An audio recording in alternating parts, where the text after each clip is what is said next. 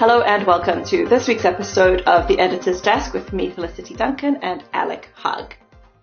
David Constable, Alec, is a member of the, former member rather of the Cecil board and has been making some interesting corporate moves and leaving some chaos in his wake. It's a strange story. Do you want to fill us in a little bit about what's been happening there and what you think is the situation?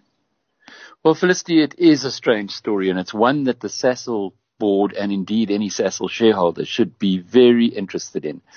David Constable was appointed. He's a Canadian who had spent his whole career with Fluor Corporation, which is a big engineering group based in North America, and he was headhunted by the Cecil team to come as chief executive some years ago. He arrived like a whirlwind, made some investments into fracking projects in North America, which went wrong and cost a lot of money. He then also made the decision to build the new Cecil head office in Sandton, which incidentally had a private lift for him to go to his executive suite. Then he, which kind of also raises a few signals. He was the highest paid chief executive in South Africa by some margin because of clearly the deal that he managed to negotiate. But what is really distressing is that he went into a project in North America, which was the biggest foreign investment of the time into Louisiana in a place called Lake Charles to build this mega chemicals company. A chemicals plant, rather. And the project managers were Fluor Corporation. So his old company that he'd left then got the biggest project. They have made an absolute mess of it. Cecil's share price has halved in the last year as the cost overruns of this project have become apparent. It's now looking at $13 billion. They started off around $8 billion. It's of the overruns of the order of Medupi and Kusile, and we know about all the controversy that's been around those two Eskom power plants. And lo and behold, after David Constable is effectively booted out of Cecil, where does he land up? On the board of directors of Fluor Corporation.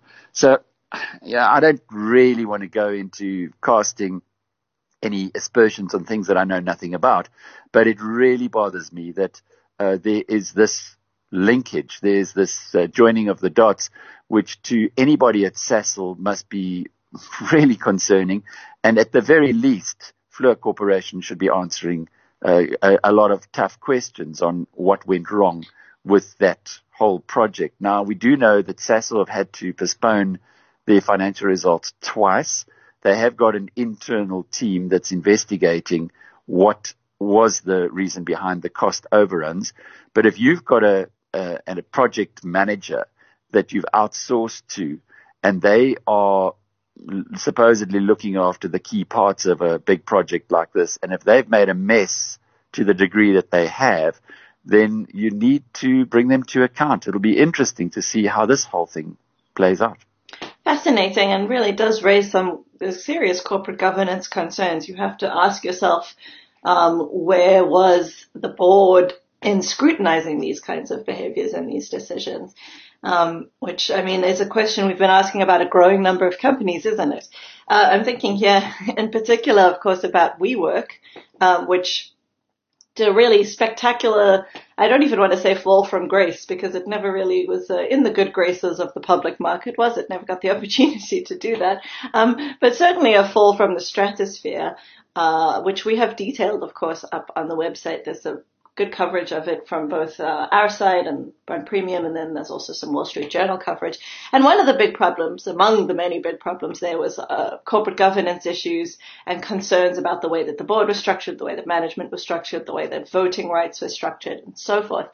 But this is just one example of companies, huge, enormous private companies called unicorns, right? Private companies with valuations rather of over $1 billion that have gone public with a lot of fanfare, or tried to go public in the case of WeWork, and have crashed and burned once they hit public markets. There's a lot of examples of these lately. I'm thinking here about both Uber and Lyft, which have seen their share prices fall, in the order of 30 or 40% since their listings, on the back of continued massive cash burn, huge losses, and business models that really aren't necessarily very tech-driven, but are more like other traditional businesses.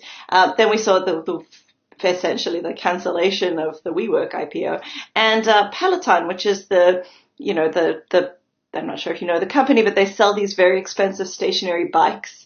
And then there's a subscription to their exercise classes that goes with it. So their model is they're the Netflix of exercise bicycles, I suppose, which they listed, and they hit their target price at the listing, but the share price on the day of the IPO just plunged again.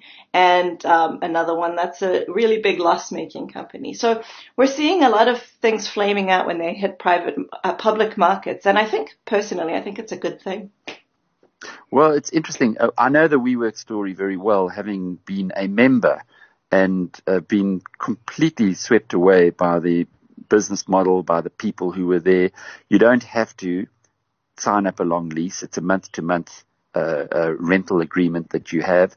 It's extremely flexible as a result of that. You get to use some of the facilities, or most of the facilities are shared. So, for instance, you can use their meeting rooms by paying a little amount, or what's part of your credit. The community managers that I dealt with at WeWorks in London were simply superb.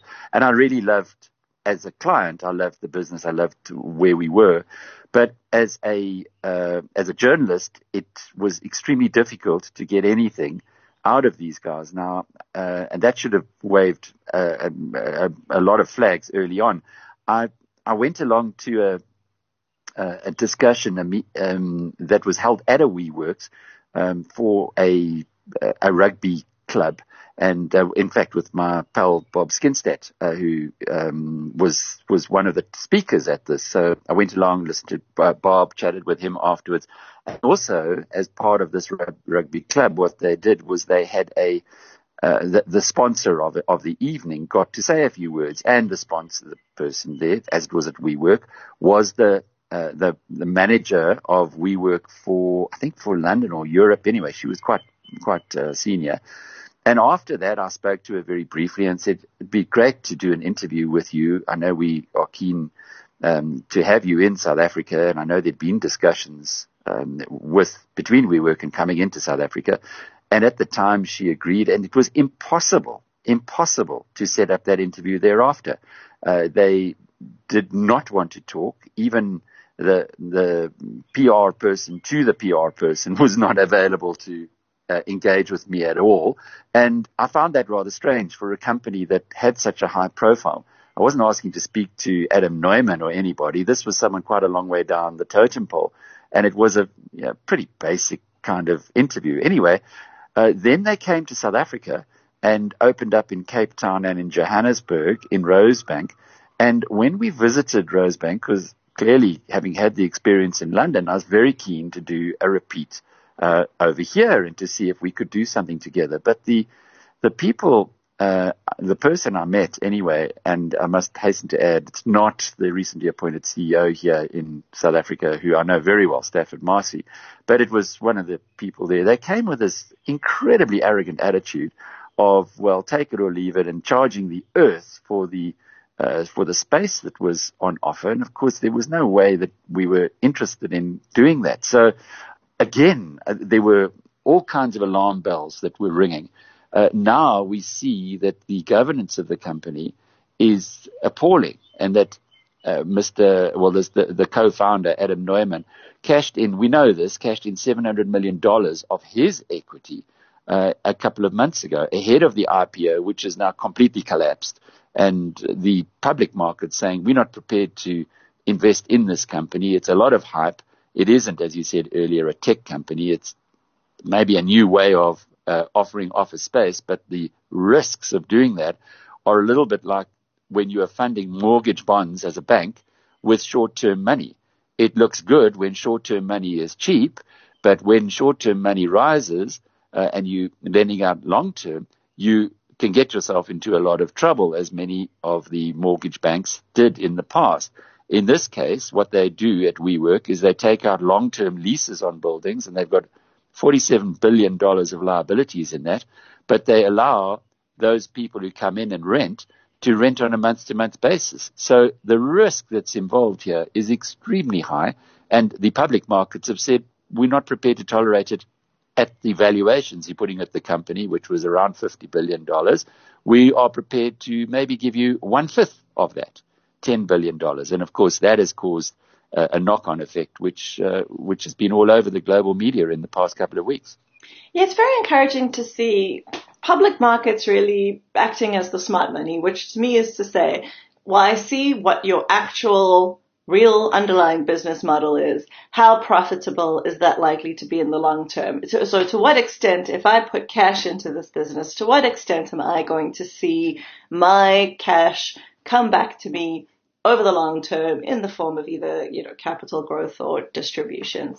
And I think that's, really what you want to be doing when you're assessing something. And to see the public market applying the bucket of ice cold water to these private valuations is a positive thing because of the widespread availability of easy money. You've seen a lot of funds flowing into businesses that are not necessarily providing significant economic value. I read an excellent assessment of Uber, which was talking about just transportation and taxis in general, and the extent to which Uber had actually really dramatically changed the model of how taxis operate to create greater economic value. So obviously that would, in the case of taxis, mean making rides cheaper, right? Because, and in reality, if you break down all the costs associated with Uber, I mean, they've certainly made it more convenient. No one's denying that.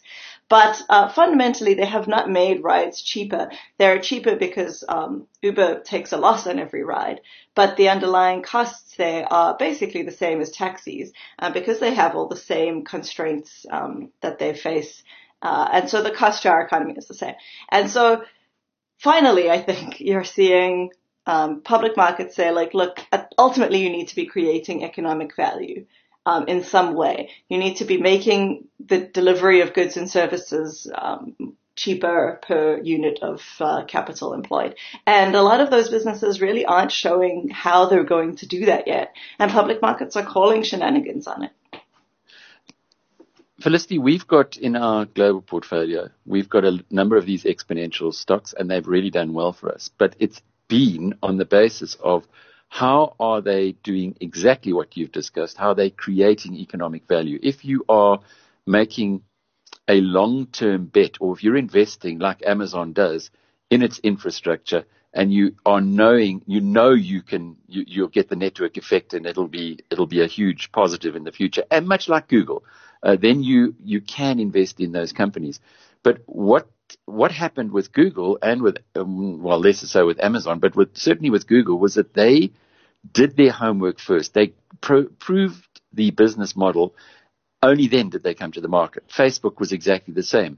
They came to the market when it was easy to see that this business model was going to be throwing off cash, and indeed has continued to. Facebook sits with margins of 50%, Google with margins of 30%. Whereas with WeWork, it had a lot of the promise potentially, but zero of the cash flow. And Warren Buffett tells us and reminds us continuously that the value of a company is how much cash you can get back from it between now and doomsday. And that's really the place that you've got to start. And I remember many years ago during the 1997 boom, Jack Shapiro, who used to be one of our market commentators, he's passed on now, but Jack was looking at one of the companies that was very highly rated at the time. And he said, this company is sitting on a price to earnings ratio of over 100. He said, I'm not going to live for another 100 years. And I cannot see that even in 100 years, whoever invests today is going to be getting their money back. And he was dead right. That company didn't last for more than a couple more years. I think it was Computer Configurations, which ironically was financial director there was Rob Shuter, who's now the CEO of MTN. So it just shows people can change their spots and move on from there. But it was a very, very clear warning that when you do have these promises into the future, just make sure that the company that you're talking about has actually got a business model that can deliver profits and can deliver the returns that you as a shareholder need, because that's really the only reason why you're investing in a company. You're not investing in a company so that you can boast that you have a share or a slice of a business that has got a wonderful brand and has got great community management, etc. You're investing in a business because of what it can deliver to you in the longer term. And that, if you misread that and you misguide that, then all you're doing is investing in a Ponzi scheme and thinking that you can sell your shares at some point to a greater fool. And that's not investing. Well, that's all we have time for. Thanks for joining us. Remember, you can read a summary of this interview up on the premium section of BizNews. You can join premium, just £5 a month, and that is going to give you access to our great content and full digital access to the Wall Street Journal.